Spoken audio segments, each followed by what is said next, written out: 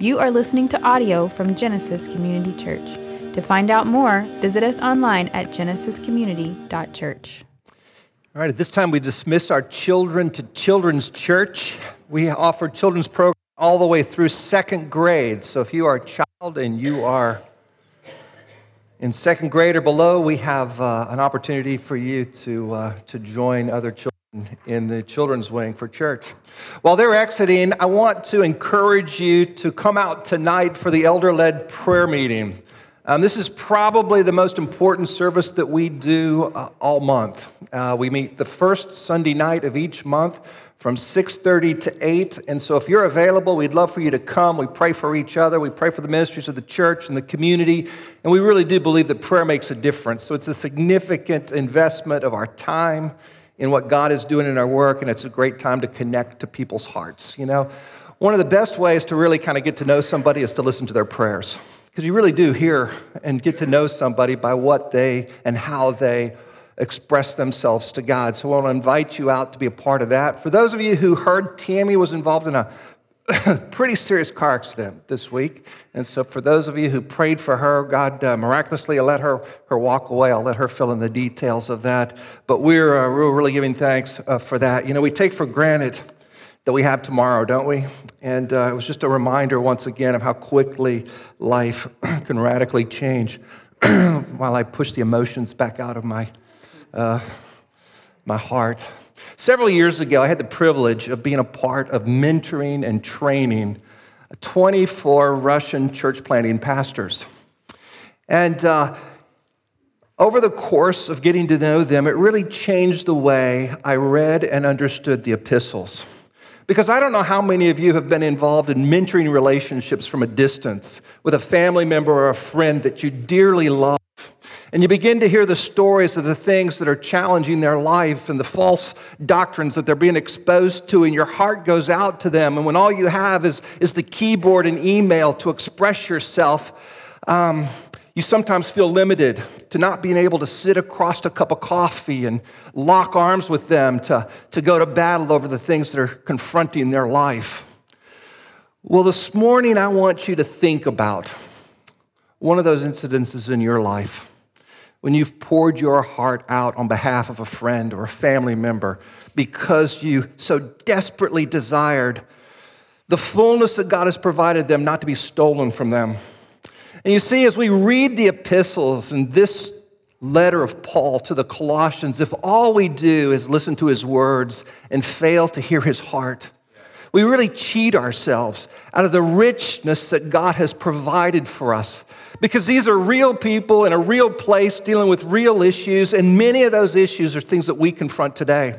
So this morning as we open our text, I want you to open your heart with me to begin to hear the shepherd's heart, the pastoral role of Paul as he pleads and addresses the challenges that the Colossians are confronting, that nothing be robbed from them in regards to what God has provided for them. So open your Bibles with me to Colossians chapter 1. We're picking up our study again, beginning in verse 24, where we read these words, "Now I rejoice in my sufferings for your sake, and in my flesh I am filling up what is lacking in Christ's afflictions for the sake of his body, that is the church, of which I became a minister according to the stewardship from God that was given to me for you, to make the word of God fully known, the mystery hidden for ages and generations, but now revealed to his saints. To them God chose to make known how great among the Gentiles are the riches of the glory of this mystery, which is Christ in you, the hope of glory. Him we proclaim, warning everyone and teaching everyone with all wisdom, that we may present everyone mature in Christ. For this I toil, struggling with all his energy, that he powerfully works within me. For I want you to know how great a struggle I have for you, and for those at Laodicea, and for all who have not seen me face to face, that their hearts may be encouraged, being knit together in love, to reach all the riches of the fullness, of the full assurance of understanding and the knowledge of God's mystery, which is Christ, in whom are hidden all the treasures of wisdom and knowledge. I say this in order that no one may delude you with plausible arguments. For though I am absent in body, yet I am with you in spirit, rejoicing to see your good order and the firmness of your faith in Christ. Pray with me if you would. Lord Jesus, we pray that you would give us the ability to bring into focus the great truths that Paul communicated to the Colossian Christians that are just as real and relevant for us today as we learn to minister in a way that would see us all grow up into a perfect reflection of who you are and see a community built that is life-giving and empowering each of us to take hold of the full wisdom and knowledge that comes from God in a very experiential way. So, Lord, we commit this next few minutes to you, and we ask you to do a mighty work in each of our hearts. We pray this in Jesus' name. Amen. If you're taking notes, the heading would be Paul's ministry to the church, and we're looking at two things in this. We're looking at Paul's example in Colossians 1, 24 through 29, and we're looking at Paul's exhortation to the church in verses 1 through 5 of chapter 2.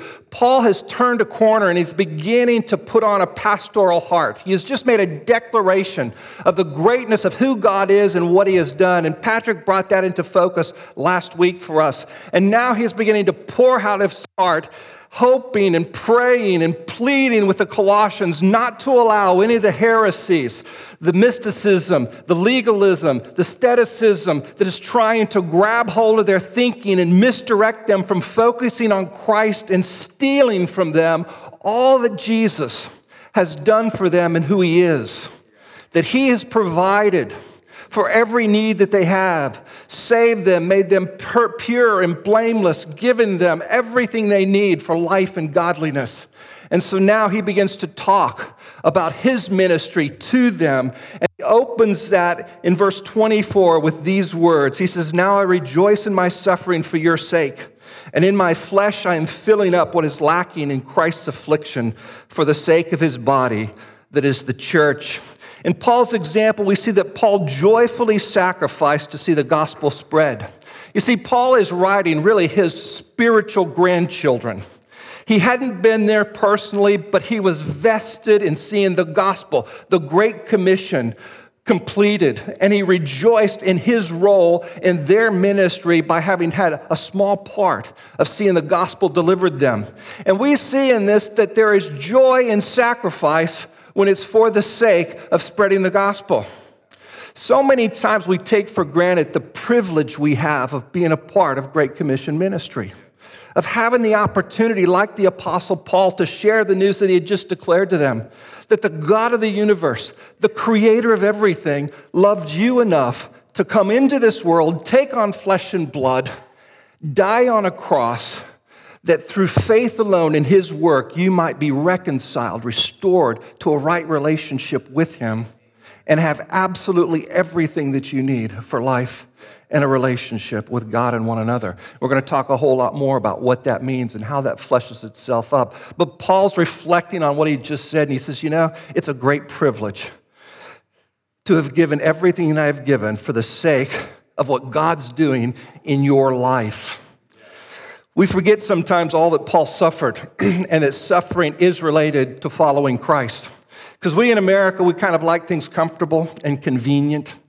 And when someone talks about sacrifice, we don't always, start jumping up and down. But listen to what Paul recorded about the sacrifice he made for the saints. He says this.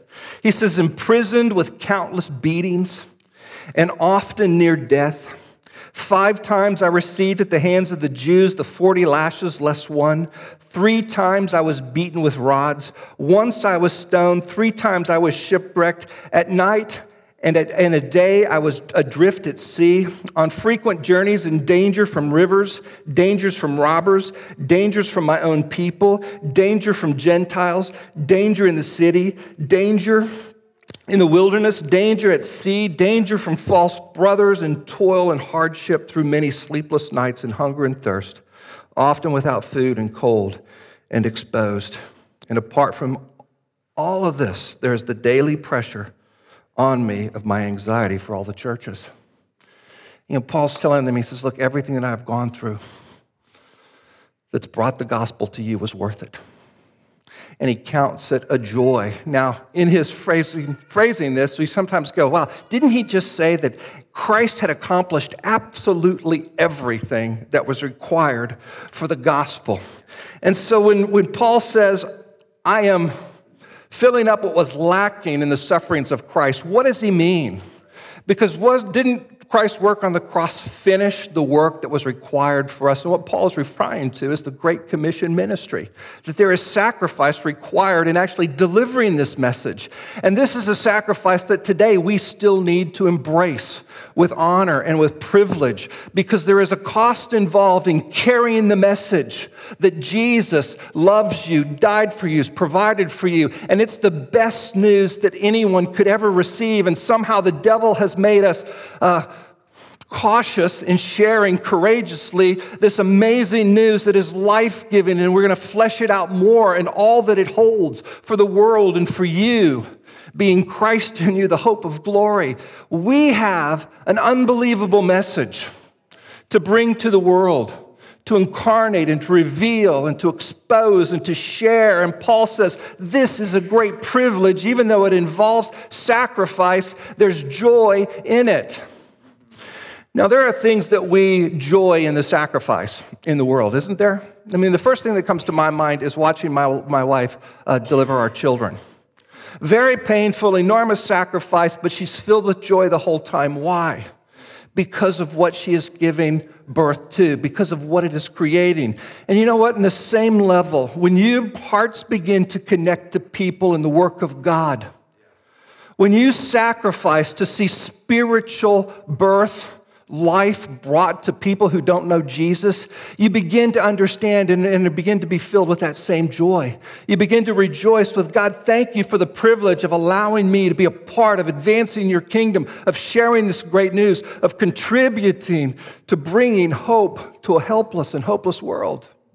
It's an enormous privilege. Now, for you and I, we've been enormously blessed to be citizens of this great land, and oftentimes very little is required of us.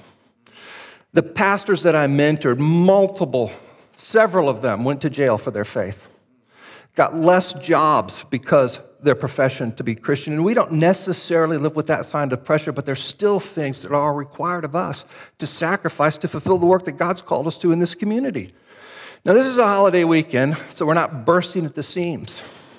But one of the things that we're each going to have to consider as we move forward, as we want to make room for those in our community that God wants to reach and see discipled in the faith, is we're going to have to make room for them in the building. And that's going to require some of us to give up our preferred worship time.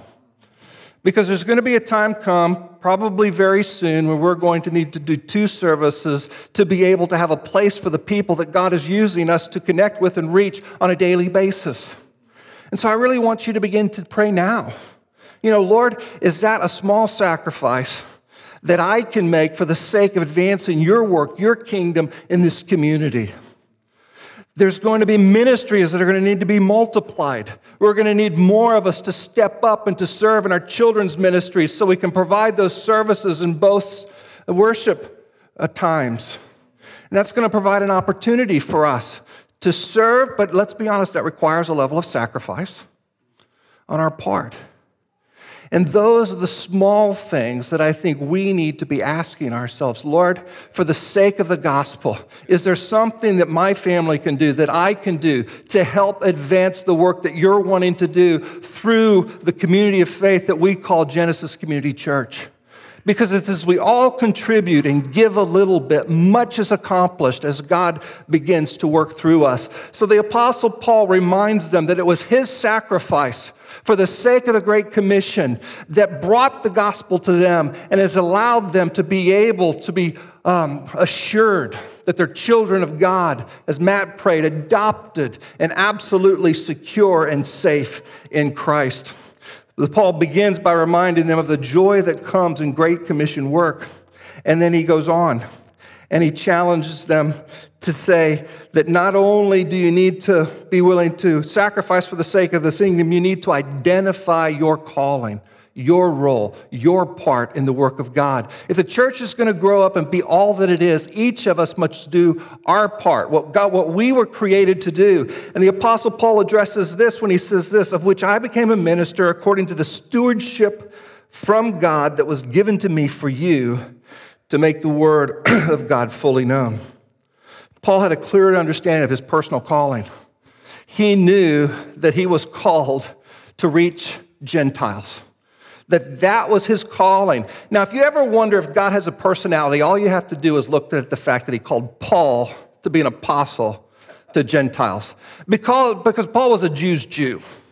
Paul came from the right pedigree. Paul was on a fast track to hierarchy in the Jewish religious system. And God came along and said, hey, I got different plans for you. And did a miraculous thing in that he saved Paul, and where Paul probably as a young man said, Lord, I will never do anything good for a Gentile. I mean, they're just viewed as pigs. And now God what? Has him ministering to Gentiles. So kind of said, have you ever said, man, I never want to do that? Hey, that may be God nudging you to say, hey, you know what? That may be exactly where I'm leading you to. But Paul had a clear understanding of what he was called to, and you know what we all need to wrestle with? What is our role? What is our responsibility? What have I been created to contribute to the strength and the growth of the body of Christ? Because it's when we each find our place and do our part and fulfill our role that the kingdom of God advances and is more fruitful in the work. Now, you might be called to a people like Paul, or you might be called to a place like Jonah. Remember the story of Jonah? God said, Jonah, I want you to go to what? Nineveh, because I've got plans to use you there. Jonah had different plans. But so many of us, that's kind of something that we wrestle with every day. Because I don't know about you, when opportunity knocks and it involves moving, sometimes I don't like to pray about it because the opportunity might hold privileges that my present situation doesn't. Have you ever been there? A few years ago, Tammy and I had come through kind of a season of genuine sacrifice to help Birth Mission Houston. And I had church planted in Orlando and got an opportunity to come pastor at Cypress Bible, a church of 1,200 or so. And it's like, hey, I'm on the right career trajectory path as a minister. And then we're ministering, and we come, and I get an opportunity to go be a teaching pastor at Northland Church in Fort Worth with Dr. Bob Roberts, church of several thousand people. And you're thinking, wow, God's really blessing. So Tammy and I we had gone up, got accepted, put money down on a house. We were ready to go to Fort Worth to minister on this big platform. We got back, and I began to talk to friends. And repeatedly, people would say, I don't know that God's through with you here. And that's not what you want to hear. When you got a big opportunity and a big salary and big expense accounts all waiting for you, it's like, God, no. But over a period of time, God says, no, that's not where I want to leave you. I've still got something for you to do here. And so we stayed. And now, you know why I believe God has great plans for us? Because I know that God's called me here, and I know the same thing's true for Pat. And hearing his testimony, he was ready to go anywhere in the world. He was fired up to go, to the point of the spear, to carry the gospel to the ends of the earth. And after some conversation, not to tell all of his story, he became convinced through some wise counsel that, God has something for you right here in Spring, Texas. And when people are willing to say yes to what God is calling to, even at the expense of what appears to be a good career choice, you can count on God's blessing. And where I challenge you is in a world where kind of the corporate rules our life. It says, hey, move here, go there. We're owned by someone other than Christ sometimes. We need to let God direct our paths. Because as we, as a body, commit to the calling that God has upon us, we can be absolutely sure that the fruitfulness and that faithfulness will find us, and we can become a part of one of the most amazing movements and works of God in Spring, Texas that anyone ever has imagined, because it's what Jesus has chosen to do through us, not what we're doing for him, trying to advance our agenda. Or you can be called to just a person. I love the story of the Apostle Paul's conversion. And for the sake of time, I'm just going to jump to the part that I like. Paul was blinded by a bright light. Now, Paul was out persecuting. He was then known as Saul, the church. And Ananias is woken up by God and says, hey, I've got a task for you. And this is what the scripture says. It says, Ananias answered, Lord, I have heard from many about this man, how much evil he has done to your saints at Jerusalem. And here he has authority from the chief priests to bind all who call on your name. But the Lord said to him, go, for he is a chosen instrument of mine to carry my name before the Gentiles and kings of the children of Israel. Have you ever had God tap you on the shoulder and say, hey, I want you to go talk to that person? And you kind of go, you're kidding me. I don't have anything in common with them. I don't even like them. This is what Ananias is saying. He's saying, God, haven't you made a mistake? Don't you know that Paul's out killing Christians and you want me to go talk to him? And he has the full authority of the chief priest to do whatever he wants. Have I heard you right? Are you sure, God? And God says, yes. Here's what I believe. There's a Saul put in all of our lives that God is calling us to come alongside and to share the gospel, to share the good news. And that might take us outside of our comfort zone, but if we're going to walk in the calling that God has created us for, I can assure you that there's people in the place that God has put you, that you are there to be Christ for them. And as each of us embrace with courage the call that God has given us, we can be assured that God is going to move in our lives and in our midst for the sake of his glory. And so as we seek to look at the example that Paul left us, we see that he modeled joy in sacrificing for the spread of the gospel. We see that he had wrestled with his calling and understood it and was committed to it. And we see that Paul was faithfully willing to declare the message that God had called him to. Look at verse 26 and 27. He says, the mystery hidden for ages and generations, but now revealed to us, to his saints. To them God chose to make known how great among the Gentiles are the riches of the glory of this mystery, which is Christ in you, the hope of glory. Now, Paul proclaimed an inclusive gospel when that was not popular. In fact, when many Jewish believers were saying, now wait a minute, you can't say that Gentiles have equal standing in the church as us. We're God's chosen people. And Paul understood that he had been called to declare that message, and it wasn't popular. And this is the beauty. Paul was called to bring this mind-blowing message of inclusiveness and equality that is present in the body of Christ. And that's a message that every generation needs. That's one of the reasons that we celebrate diversity here, because Jesus says the gospel includes everyone and is open to everyone. It doesn't matter what race, what social status, what education, male, female, it doesn't matter who you are, you're equal in Christ.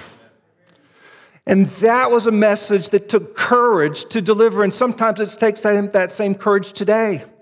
But one of the beautiful things about Genesis Community Church is there is an inclusive, open door to everyone, and we celebrate the diversity that God is building into our body, because that reflects the kingdom of God. That reflects the heart of God. That reflects the passion of God.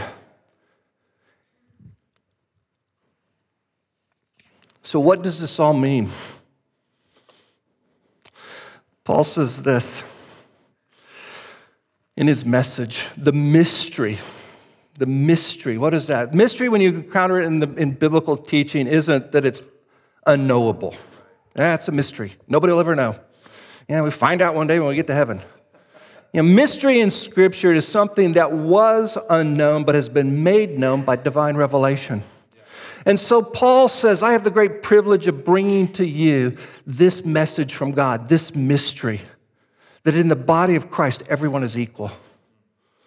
That we are all one in Jesus. And then he proves that, he works that out by saying, because we've all been given the same Spirit. And that is a mind-blowing Christian doctrine. That Jesus, through the person of the Holy Spirit, lives in you and is present in us as his body in the world today. Just pause for a minute and marinate in that truth.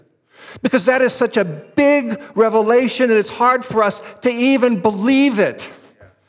Because so many of us said, I trusted Christ as my Savior and I didn't feel any lightning rod. And you're thinking to yourself, it's like, man, if God came to live in me, that should make a difference. Well, right. It ought to. And it doesn't necessarily mean that you had, this mind-blowing experience until you wrap your mind around the truth of what just happened.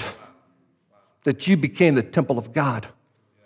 That God lives in you, that there's nothing that you can't do, and that you have an equal inheritance in everything that was promised to Jesus. We are all joint heirs with Christ. Waiting for us in heaven is an inheritance that every one of us shares in. And this is the news that Paul is saying is the mystery. That every single believer shares the same inheritance and the same Spirit and are on equal footing with God. That there is no second-class citizens in the kingdom of God. That we are all equal and of equal value and loved equally by God. And that's a powerful message because that is Christ in you, the hope of glory. And the hope of glory is a present and future reality. It's the hope of glory that one day we're going to glory. We're going to heaven. We're going to be in the presence of God and experience all the majesty of who He is. But it's also the hope of glory that today you have the power to align your life with the wisdom of God's providential design, and we can be a healing agent in the world. We can bring hope because the anger and the unforgiveness and the bitterness that fills hearts can be dissolved away by the work of God in your lives. The trouble in a marriage, the discrimination, the prejudice that exists in communities can be solved because of Jesus. We bring the hope of God's providential design for life and living to everyone who will receive it. We are the hope of the world. We are the only solution for all the challenges that exist, because the only thing that's going to stop, end prejudice is the gospel. The only thing that's going to heal marriages where people have cheated and hurt one another is the gospel. Is Jesus. The only thing that will move people to sacrifice selflessly for the good of somebody else is Jesus. The only hope that this world holds is that Christians will be faithful to the calling that God has privileged them to carry to the ends of the earth. And that while we will not see a perfect world until Jesus returns, we can be a source of substantial healing in the world because of the God that lives in us, because of the message, the gospel that we share. It is Christ in you, the hope of glory. God is at work in your life, and God is aligning you with everything that you need to live your life by His design and manifest His truth to a world who desperately needs it. And that is an unbelievable privilege and calling. And so the Apostle Paul modeled for us this joyful sacrifice for the sake of the kingdom, this commitment to a personal calling, this inclusive message that though people pressed against it, he kept proclaiming it because he knew that only in the gospel and all the power that it holds was the hope for humanity. And then he goes forward and he declares that if the world is to receive the hope that we hold, the gospel of Jesus Christ, we must keep our priorities clear. Paul had a clear ministry priorities. Look at verse 28. He says this, him we proclaim, warning everyone and teaching everyone with all wisdom that we may present everyone mature in Christ. Paul's priority was to proclaim Christ and to present every man perfect in Christ. Paul's focus was Jesus. It was the proclamation of what he just made, who he is, what he's done, and the reality that in that you are made whole and you are healed and you are healthy. And Paul understood that if anything became a higher priority than lifting Jesus up, you had the wrong priority. Because the hope of the gospel is in Jesus. And so Jesus is the head of the church. Jesus is the life in the church. Jesus is the church. If you are ever part of a church that isn't lifting Jesus up, you're in a heretical church. If we ever start to preach anything other than Jesus, leave. Because Jesus is our only hope. And Paul understood that, and it wasn't in all the study he had done as a Jewish rabbi and all the pedigree, all the things that he could say, listen to me, I'm important. Listen, I'll be honest with you, I don't have anything worth listening to if I'm not talking about Jesus. And guess what? None of the rest of us do either.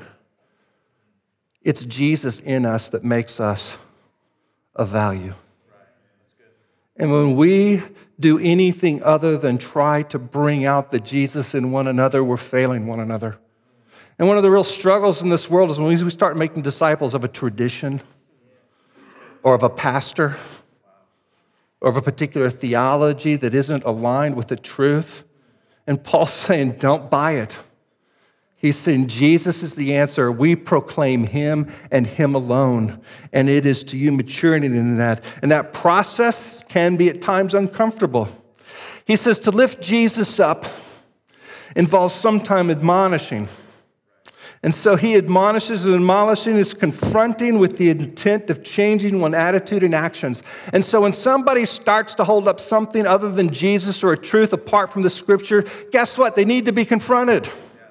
And the Apostle Paul says for us to mature in our faith, we have to have the courage to confront one another because we don't all hold all truth.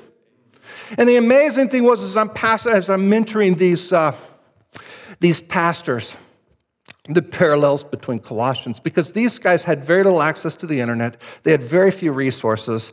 And so they were studying and trying to discern the scriptures pretty much on their own. And literally some of these guys would say, hey, I've been studying this passage and last night I had a dream.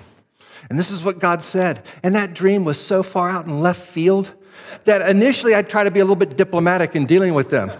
And then I finally got to the point I got to say, brother, that's heresy. I don't care who you heard that from. That's just wrong. And you know what? If we're going to grow up in the faith, we have to have that courage with each other. Because guess what? At times, we're going to get it wrong. You're going to be listening to a radio program on your way to work, and somebody's going to say something really inspiring, but false. And you're going to get inspired by it, and you'll start to share it, and somebody goes, wait a minute. We need that with each other. Because there's all kinds of, Paul talks about this flowery speech going on out there that's directing you to things and away from Jesus. And Paul says if we're going to grow up into Christ, if we're going to mature, we need to keep our eyes focused on him, and we need to have the courage to tell each other when we start saying suspicious things, wait a minute. We better hold that up to the scripture, because if it isn't aligned with what Jesus taught and who he is, it needs to be uprooted from our lives. And the second part of that is teaching. And teaching is presenting Christian truth so the believer may know the truth and grow in it. You are able to identify error by being familiar with what? With the truth. And so we need to be sharing the truth, what God has given us through our study with each other. And Paul goes into the dynamic of this relationship in the first few verses in chapter 5. So Paul was an example of a person who had the right priorities. And as he pastored the church and he shepherded them, he said, look, it's not about me.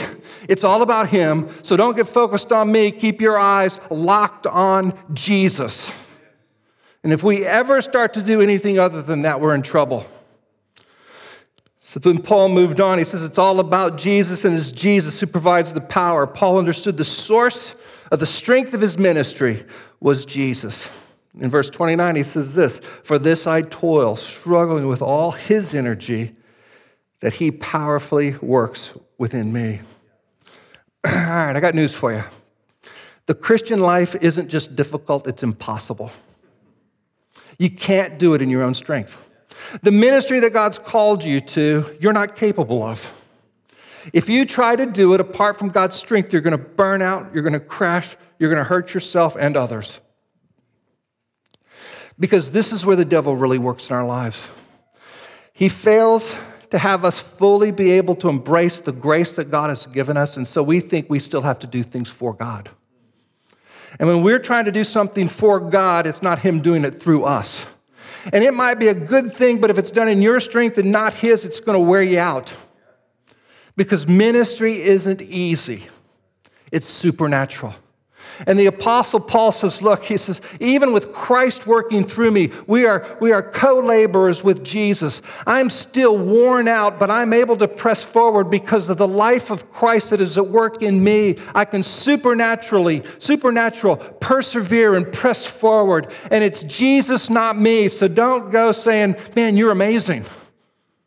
He's saying, man, it's Jesus in me. Everything that's getting done, it's not done in my power. It's not done in my strength. It's done through him. And if you're going to try to grow up in your faith, it's learning to let Jesus live through you, not you learning to live for him. And that's a huge stumbling block for a whole lot of believers because it's so hard to believe there's nothing we do. It's what he does in and through us. So Paul describes a life that requires a supernatural connection to God. And then in verses 1 through 5 of chapter 3, he exhorts those Christians to engage in the life that will produce these qualities, characters, capacities to minister. What Paul was offering to them, they now are going to be able to offer to one another as they mature and grow and become the body that God's created them to be. And so he exhorts them to the importance of really living in Christian community. But it is because it is in connection to God and connection to one another that we have all that we need provided to us by God. And so Paul begins this exhortation towards Christian community with a challenge of the importance of encouragement. He says this in verse 1 of chapter 2. He says, "For I want you to know how great a struggle I have for you, and for those at Laodicea, and for all who have not seen me face to face, that their hearts may be encouraged." Paul understands the importance of encouragement. Encouragement literally in the Greek means to call alongside or to come alongside. You see, we weren't designed to live isolated or alone. We need to be connected. We need to have the truth alongside us. We need to have our brothers and sisters alongside us because that encourages us. Encouragement comes in word and it comes in deed. And the Apostle Paul is going to begin to lay out qualities that come in Christian community. And as he seeks to exhort them to encourage, he is encouraging them by letting them know, hey, look, my heart goes out to you. I am pleading in prayer on your behalf. Remember his prayer that he began the book with? That he's praying that they might have all the wisdom and knowledge of God, everything that they need for life. Now he's beginning to show them the path to actually take hold of what he prayed would be a part of their life. And so he's letting them know that in community comes encouragement because the next component of this is love. And he says in the second part of verse 2 of chapter 2, he says, being knit together in love. And literally the Greek text reads like this, that you may be encouraged since you are knit together in love. Encouragement comes in being knit together in love with others. Encouragement comes, love is incarnated when you live in community, when you live connected with one another. And the love that he's talking about is the ability to love one another the way Christ loved them. It's this perfect love. It's this agape love. It's this sacrificial love.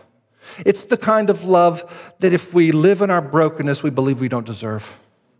It's the kind of love the world holds up to us, a conditional love.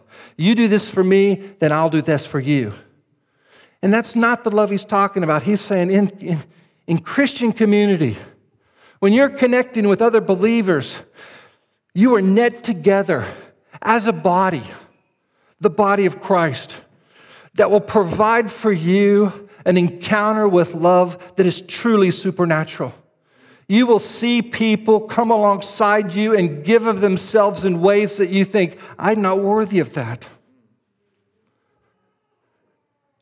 And you'll be able to experience that love because that's God pouring out himself in your heart to say, yes, you are. Remember the price that was paid for you. And when we think we're not worthy, it's Jesus who determined our worth. And he said, you are worth the life of my son. And so it takes a spiritual, maturing attitude to even begin to unconditionally accept this love. So have you noticed in the world is when you begin to try to love somebody unconditionally, some of them say don't. Because why? Because as you start doing good for them, they feel indebted to you. Because that's the world's love. Now, here's what I want you to hear. That's not the love Christ is describing. That's not the love Paul is describing. Paul is supplying a life-giving love, a love that comes with no strings attached, unconditionally given to you.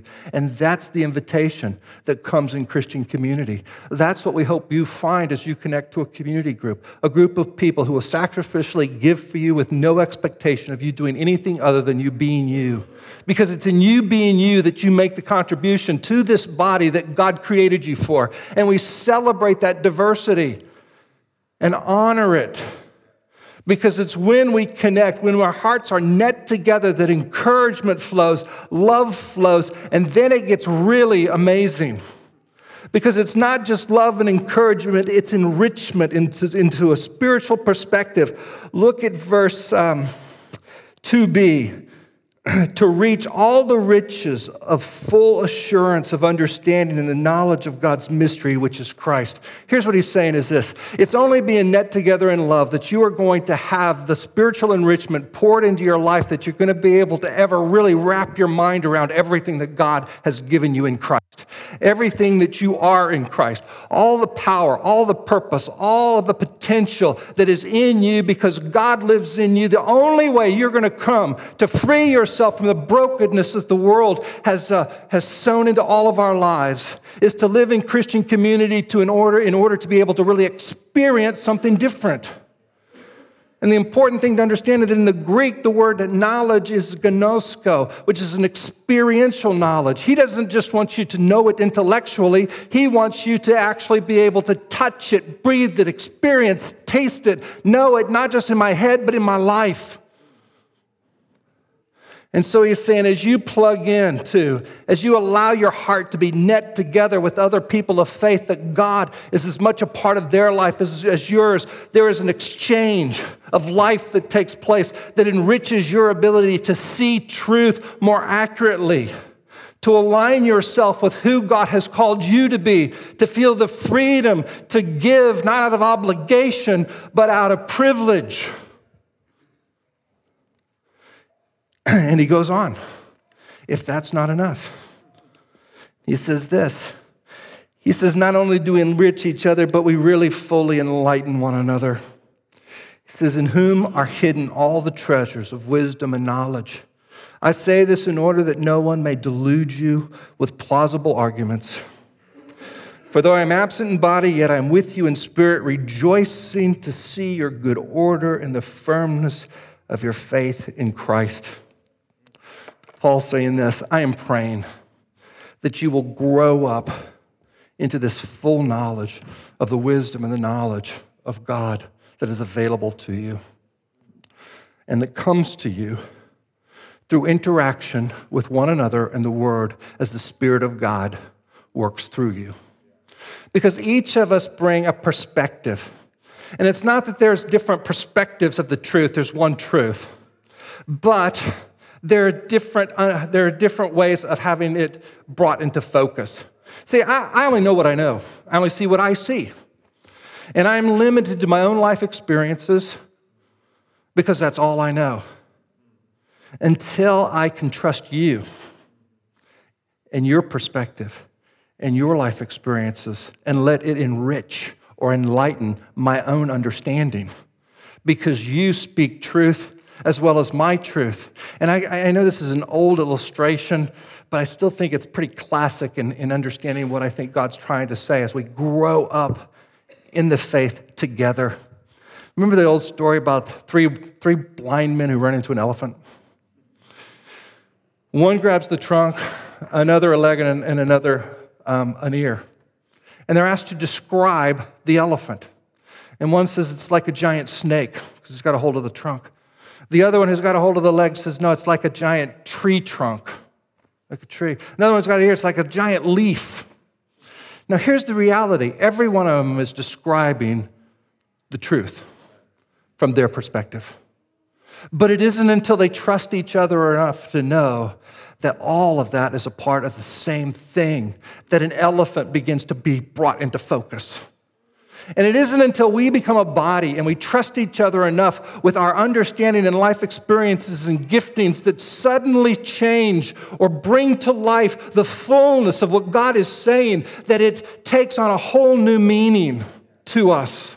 And so what the Apostle Paul is saying is this, and he says it this way in Ephesians. He says, speaking the truth in love, we are to grow up in every way into him who is the head, into Christ, from whom the whole body, joined and held together by every joint with which it is equipped, when each part is working properly, makes the body grow so that it builds itself up in love. When we connect in Christian love with one another, aligned with the calling and courageously sharing the things that God has given us and not cowardly, not engaging in conversation because you think, well, I don't know if I'm right. But we're willing to openly share what God has shown us. It's then that we grow each other up. You see, the body grows itself up as it begins to use the giftings and talents that God has poured into each of us. It's not just the elder's job to grow the church. The church grows itself up as each of us contribute what God has called us and created us to give and to be. And it's then that we're all more fully enlightened, enriched, loved, and encouraged so that we are able to live the life God's called us to. And when people look at us, they go, wow, that's amazing. Look at what God is doing there. And they know that it's God and not us because it's miraculous and it's supernatural. And there are people from every social, economic level and every race and every generation loving and caring and giving to one another selflessly and sacrificially. And in that we incarnate the gospel, the good news that Jesus has called us to declare. You know, it's just a hard message to sometimes get your arms around. I had the privilege of doing the funeral of a man that I had the honor of leading to the Lord a few years ago. And it was really great to be able to share at his funeral our conversation. This is a guy who was a general in the Air Force and had lived a pretty rough life. Grown up as a child, as a Catholic, hadn't really gone to church his whole life. When his wife passed away, he began to think more about eternal things, and so he began to come to church. He came to church one Easter, and afterwards, I went by to visit him. And he said this to me. He said, Pastor, he says, I'm going to share with you what I think I heard you say, because what I think I heard you say, I don't think can be right. And so he articulates the gospel back to me. He says, did you say that Jesus died on the cross for all of our sins, and then by simply believing, we can be reconciled to a relationship with him? And I said, yes, that's what I believe the Bible teaches. He says, well, that just doesn't seem like enough. He says, that's the struggle so many of us have. You know, really believing that what Jesus did was enough, that there's no more for us to do. And if we simply accept what he has done for us and we begin to allow him to live in and through us, we can become an intricate part of growing up the body that he's connected us to and making significant impact in the world. And it's when we think we have to do something for God in order for God to then accept or work or bless us that we've believed a lie. This is really what the Apostle Paul is trying to say. He's saying, look, as you look at my life and you see the things God has used me to do, guess what? He wants to do as much or more through you.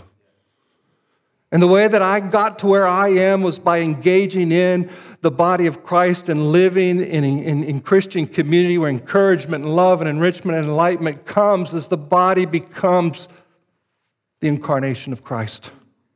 And we grow each other up. And we strengthen and empower each other for things that we can't even imagine that we're capable of. And that's the work that God wants to do in and out of us.